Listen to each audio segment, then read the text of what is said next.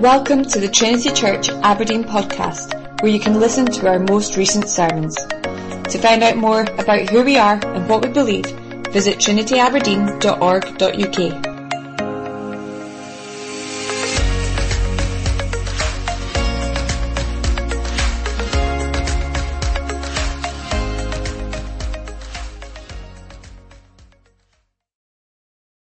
So Psalm 49.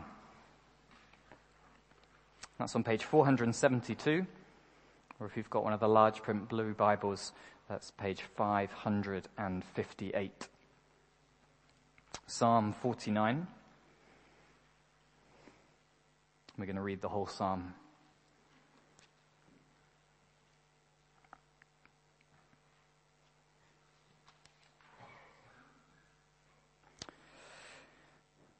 To the choir master, a psalm of the sons of Korah. Hear this, all peoples. Give ear, all inhabitants of the world, both low and high, rich and poor together. My mouth shall speak wisdom. The meditation of my heart shall be understanding.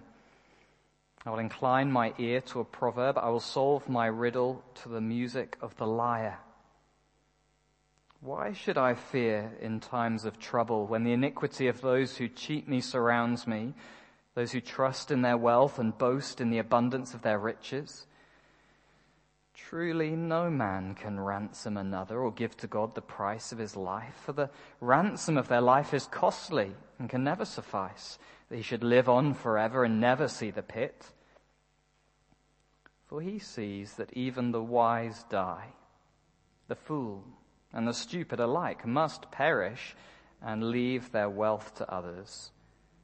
Their graves are their homes forever, their dwelling places to all generations, though they called lands by their own names. Man in his pomp will not remain. He is like the beasts that perish. This is the path of those who have foolish confidence, yet after them people approve of their boasts. Like sheep they are appointed for Sheol. Death shall be their shepherd, and the upright shall rule over them in the morning. Their form shall be consumed in Sheol with no place to dwell. But God will ransom my soul from the power of Sheol, for he will receive me. Be not afraid when a man becomes rich, when the glory of his house increases. For when he dies, he will carry nothing away. His glory will not go down after him. For though while he lives he counts himself blessed, and though you get praise when you do well for yourself, his soul will go to the generation of his fathers, who will never see and never again see light. Man in his pomp, yet without understanding, is like the beasts that perish. This is God's words to us. Amen.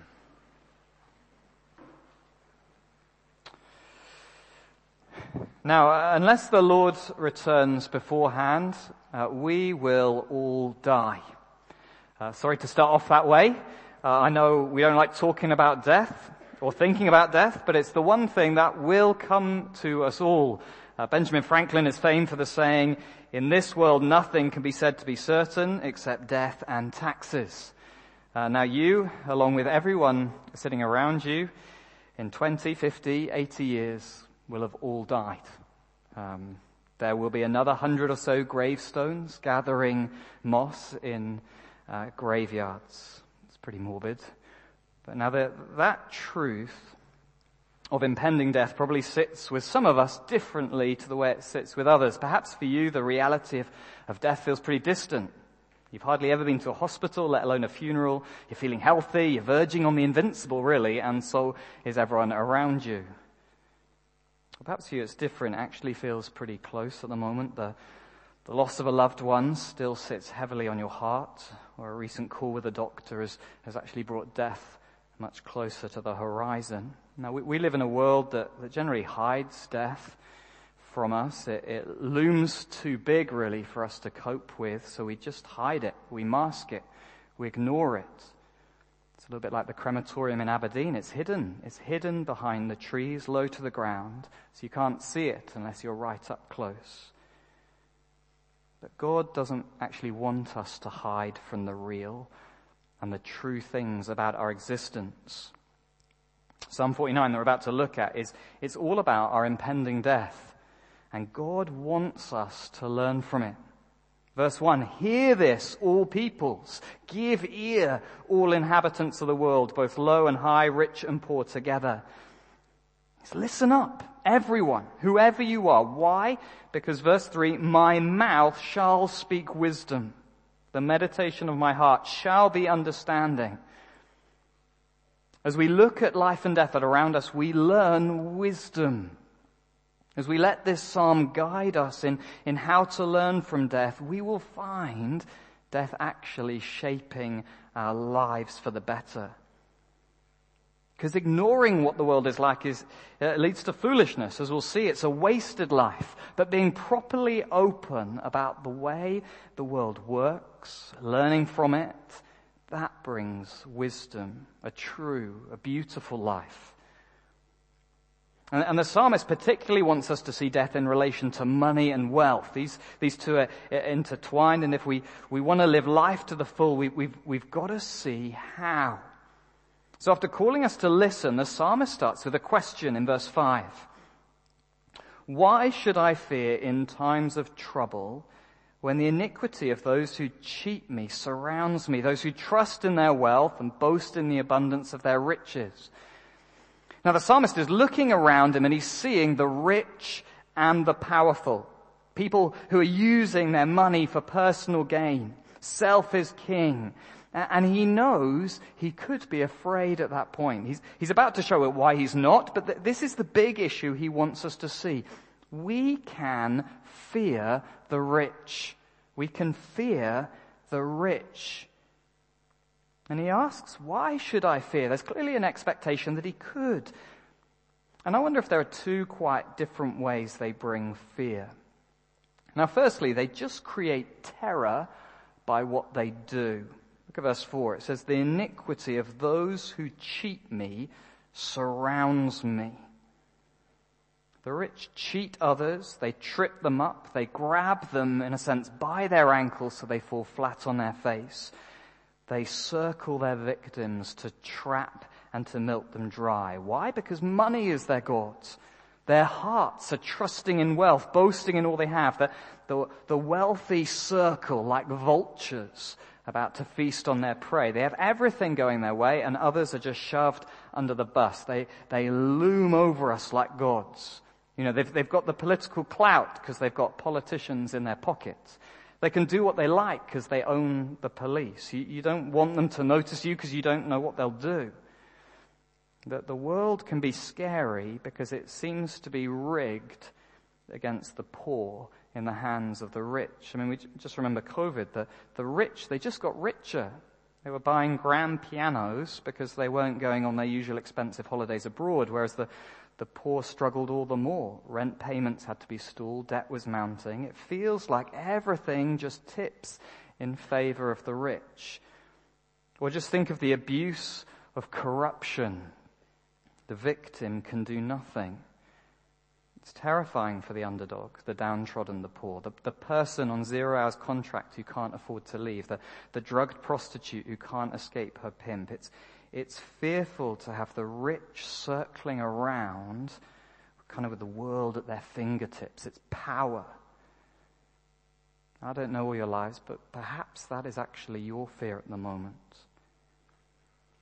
But secondly, I wonder if there's another type of fear. A fear not of being at mercy of the rich, but of missing out on what they have. I think we see that in verse 16. It says, be not afraid when a man becomes rich, when the glory of his house increases.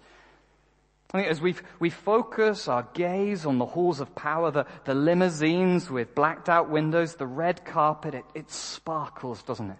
It makes our mouths water. It's paraded before us as they boast in the abundance of their riches. You know, the famous in the glamour of their endless parties, the Hello magazine double spread, the TV advert of the well-dressed sports star, and we're afraid that we've missed out. That was life, and we haven't had it. That was our chance, and they took it all. Perhaps that's your fear. Fear of the rich, fear of not being the rich. Why should I fear? Why do I fear? But here comes the wisdom. If the question is why should I fear, we're now given two answers, two reasons why we shouldn't. And first, we shouldn't fear because all will die. Verses 7 to 12. All will die. Everyone will die. Whether the rich or the poor, whether wise or stupid. As you walk along the street after this service, everyone you see walking past you will die. They'll be buried in the ground at some point. Everyone will die because no one can buy eternal life. Did you see that in verse 7? Truly, no man can ransom another or give to God the price of his life. You know, however much money you have today in your bank account, it cannot buy you out of death. There was a great film about 10 years ago called In Time. You may have seen it, okay, where rather than getting paid in money, it's quite an interesting idea, you got paid in time. So if you ran out of time, you died. So the rich lived forever. They just earned more and more time. And the poor lived day by day hoping they had just enough time to get through it. But it's just a film. Money doesn't work like that. Money is not time. It does not stop you seeing the grave. It doesn't keep you from dropping into that pit 6 feet under. Because money is the wrong currency. Why, verse 8? Because a life is too valuable for money. It's too costly.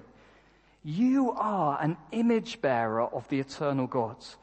Money cannot pay for that. And also sin is just too great, isn't it? Again, verse 8, a price could never suffice. Our sin is not dealt with like fines in a local civil court. They're crimes against the crown, the king of the whole creation. So all will die, the rich and poor, verse 10, the wise and the stupid, and they'll all leave their wealth to others. Elon Musk will not take his billions with him, but it will be shared out to others. You will not take your savings account or your nice house with you. It'll get given away. It'll get sold off. Verse 11, the rich, they even call lands by their own names. They're hoping that even their name will secure them somehow for eternity. But instead, verse 12, they will not remain. They have no final lodgings on this earth. Their only home is the grave. I recently saw photos of an extraordinary mansion in North Wales. It was built in the 1830s by Lord Newborough. It was once a beautiful building, neoclassical, grand chandeliers over sweeping staircases, 3 stories of grandeur. But Lord Newborough, he's dead. His gravestone sits on a hill nearby, and his great house lies empty. The carpets are mouldy and threadbare. The stones are crumbling. The great windows are cracked and broken as trees and plants slowly embrace it. Lord Newborough has nowhere to remain. Like an animal, he's died. As Spurgeon puts it, the hero of the hour will last but for an hour. All will die. Heavy stuff, isn't it? But God wants to give us wisdom this evening. Because having death in view means we won't get confused about the way the world works and looks. Much of our life actually keeps us completely centered on the present, doesn't it? That's how social media works. It's all about the now. The things I'm saying right now, the picture I've taken right now, this instant. And that turns up the volume on the importance of what is going on right now. The present, as the philosopher Alan Jacobs said, the present feels infinitely consequential. It feels like it's the only thing that really matters. And so wealth and power become noisiest of all. They are the fanfare of the present. But death brings silence. It silences the present. It shrinks it down to size. It brings a totally different horizon into view. There's something else than just the now. There's something else we actually need to be aware of. And as the present, particularly with its trappings of wealth and power, are silenced by death, it means we don't need to fear. We don't need to be afraid. Those who look so powerful and imposing, who circle like wolves, well, to be frank, they're going to die like dogs. They won't last forever. Their money and their power will leave them. They will be naked and lifeless with nothing but a gravestone and an empty house. The terrifying dictator, killing at will, the corrupt politician, the abusive boss, the greedy CEO, they will die. They will not have the final say in our world. So we do not need to fear them. Let death bring them down to size. Life is not in their hands. They are not the gods they believe themselves to be. Verse 12, man in his pomp will not remain. He is like the beasts that perish. But if that is so, it's not just a comfort for those who feel surrounded, but it's also a warning to the rich and poor alike. If all will die, if money can't buy time on this earth, then we mustn't trust our wealth. It won't save you from the one thing that's coming to us all. It can't redeem you, and you can't take it with you. Now, I know our relationship with money in this world is complicated, isn't it? We need it to live, but this is about our hearts. Is your trust in money? This can be true if you have lots of it, and also if you want lots of it. You know, are your feelings of security today based on the size of your bank account? And are your feelings of anxiety based on its shrinking size? Or does life feel powerful because of what you own, or weak because you own so little? We can trust it as we spend it. We can trust it as we save it. Perhaps the latest phone or computer just brings a new level of ease to life, and then the next one, and then the next one, and the next one. But abundance will not buy us eternal life. We will all die, and it might well be soon. As in Jesus' parable of the rich man, God saying this, "Fool, this night your soul is required of you, and the things you have prepared, whose will they be?" Perhaps this knowledge this evening will just help money that we have or that we want to have, just sit a little looser in your grasp this evening. We won't hold it quite so tightly, but we'll use it. Use it to bless others. Use it for the good of God's kingdom rather than for our own present power, present security. All will die. Let the gravestone and the empty house bring wisdom. But is that it? Is that it this evening? Should we just finish there? Yes, all will die, but surely at that point we should try and make the most of the now if all will die. If that's all there is, surely we are missing out. Well, the psalmist gives us a second answer to why we shouldn't fear. Yes, all will die, but secondly, some will yet live. All will die, but yet some will yet live. This is verses 13 to 20. Now, in verses 13 and 14, the psalmist continues a similar line. This is the path of those who have foolish confidence. And what is their path? Verse 14, like sheep, they are appointed for Sheol. That's the place of the dead. You know, death shall be their shepherd. It's quite a dark picture, isn't it? Rather than sheep being brought to streams of water and green pasture, they're herded by death to the place of death. Death is like a grim reaper. It kind of takes them into the shadows. But we're given this again, I think, to give the starkness of the contrast. Verse 14, the upright shall rule over them in the morning. Now, this is an extraordinary moment. All will die, and yet here we hear of a morning. A morning that rises after the night, after the darkness of death. The fingers of dawn will open the curtains on a new world.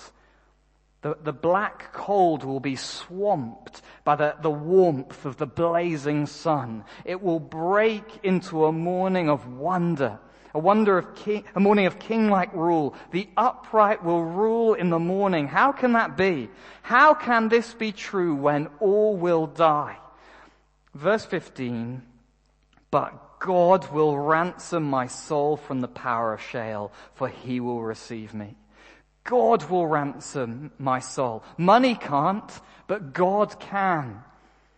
Now, writers in the Old Testament knew there was life after death, but they only saw it dimly, like trying to look through a tinted, mist-up window. They saw its outlines, but not much more. Here the psalmist knew God could ransom. God would ransom him for eternal life, but he did not know how. Because all becomes clear at the arrival of Jesus Christ. Jesus said himself that he came to give his life as what? As a ransom for many. His blood was poured out as he was nailed to a cross. The blood of an innocent human being, a man not deserving death, not dying for his own sin, but the sins of his people. But this was blood of infinite worth because it was the blood belonging to the Son of God. Only as Christ died on that cross was a price paid for the ransom of many. God has ransomed the souls of his people through the death of Christ. It's incredible. What we couldn't do, God has done. And so, again, as Jesus himself said, whoever believes in me, though he die, yet shall he live. Some will yet live. With the price paid, it means Christ's people will not stay dead forever. The grave will not be their home for all generations. Now, how do we know? Because Christ's grave is empty right now. There is one grave on the planet without a rotting body in it. The stone is rolled away and the tomb is empty. And that's the guarantee that there'll be more than one. If he rose from the dead, then the price was fully paid, the ransom achieved, and so the dead will not stay dead. Some will yet live. And you see who it will be? Verse 14. It's called the upright. But then we see what that means in verse 15. It's those who trust in God to do the ransoming. Who we trust impacts the result. And it's like being given a thick rope to cling onto as we're lifted to rescue, or a frayed thin one. You know, which one you hold on to matters. If we trust in wealth, it's only going to snap and drop us. But if we trust in God, well, that's a different story. Because he sent Jesus. He's where our trust should lie. Not in the bank account flush with cash, not in the make of our car, the quality of our phone, but in the God who can ransom a life from a grave, the God who's conquered sin and death, who rose again on the third day. If you're not a Christian here today, you are so welcome with us. We love having you, and I hope you can hear this. We are not here because we just want something to do on a Sunday. We're not here because we just like to sing. We are here because we believe Jesus Christ, 2,000 years ago, just outside Jerusalem in the Middle East, arose from the dead, emptying his grave, having died a death in the place of his people. The stone is rolled away and the tomb is empty. Yes, we will die. But we believe death is not the end. Some will yet live a new physical life. Now, in your life, you will trust in something. We all do. We have to. But what I'd love you to think about this evening as you go from here is this, is what you are trusting in going to deal with death? We will all die. Money can't save you from it. Family can't. A legacy can't. But Jesus Christ can. He not only saves people from the grave, but also from the punishment from God that our sin deserves. It is a wonderful salvation. Can I urge you this evening to consider Jesus Christ? If he rose from the dead, it changes everything. If he didn't, we should just pack up our bags and go home right now. Who are you trusting in?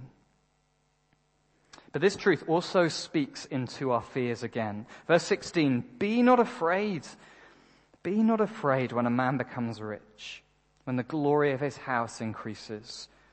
See, it's easy to look at the life of a wealthy person and be worried we're missing out, as we said earlier. We see their fancy car. We see their exciting holiday photos on Facebook. I don't know, the activity clubs and extra lessons their children are involved in, their nights out, and we have FOMO. We have fear of missing out. But God is showing us something vital. Because it's actually the life lived trusting in wealth that is actually a wasted life. Do we really believe that? Verse 17, for when he dies, he will carry nothing away, for his glory will not go down after him. Do we believe that? They are the ones missing out, not you. Verse 20, it's very similar to verse 12, and it summarizes this point. Man, in his pomp, yet without understanding, is like the beasts that perish. The one with understanding, that is spiritual understanding, eyes to see that death is not the end, that there is a morning to come, that person will not waste their life. Why? Because a life spent with God will find rest and reward in eternity. We will be with God forever. Listen to Jesus' words. Whoever loses his life for my sake and the gospel's, will save it. For what does it profit a man to gain the whole world and forfeit his life? Isn't that an incredible promise? Whoever loses his life for my sake will save it. A life spent for Christ is actually a life well lived. Since everything is stripped bare in death, we can give it all away in life. We can lose our lives for Christ's sake. And with eternal life to come, we won't have lost anything, only gained. Listen to Tony Ranke from the book the students were reading together recently. He says this, if you are in Christ, the sting of missing out is eternally removed. FOMO-plagued sinners embrace the gospel of Jesus Christ, and he promises no eternal loss. All that we lose will be found in him. All that we miss will be summed up in him. Eternity will make up for every other pinch and loss that we suffer in this momentary life. The doctrine of heaven proves it.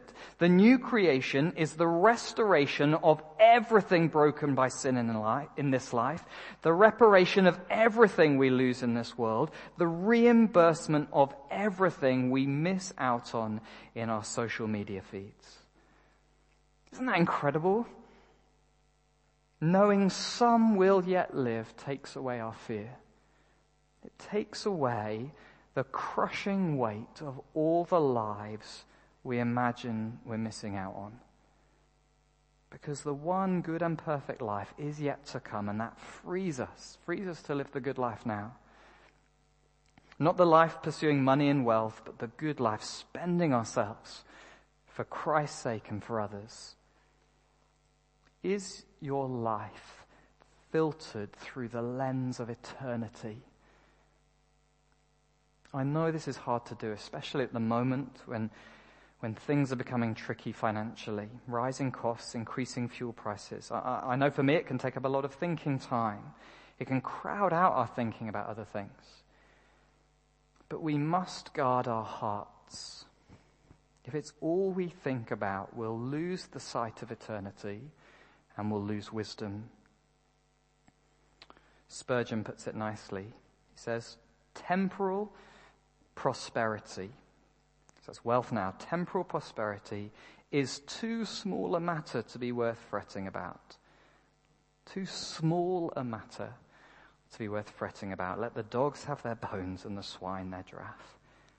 Now, yes, we must consider our financial situations. We must care for our families. We must use our resources well for furthering his kingdom, caring for the needy. But check your heart. Now I check mine. Is it one of fear? Is it one of fear of missing out? Fear of not having the wealth you want? Or is it at peace in trust of our God, even when life is hard, even when things are financially tight? These words have challenged me. Spiritual understanding, a view of eternity, is worth more than winning the lottery. This is what Jesus always taught us. Just think about how he's taught us to pray. To pray, your kingdom come. He wants us to pray in light of eternity, to pray for it to come, to pray for the morning to break. And then, once we've prayed for that, to then pray, give us today our daily bread. That's what I need. That's what my family needs, our daily bread. Some will yet live, and that flips our present on its head. Rather than always in a state of fear that I don't have what I want, I can be content. Content because glory's to come. Man in his pomp, yet without understanding, is like the beasts that perish. So as the gravestone and the empty mansion taught us that all will die, let that gravestone that's been rolled away and the empty tomb, may that teach you that yet all will live, some will live. And may that bring us wisdom and not fear. Amen.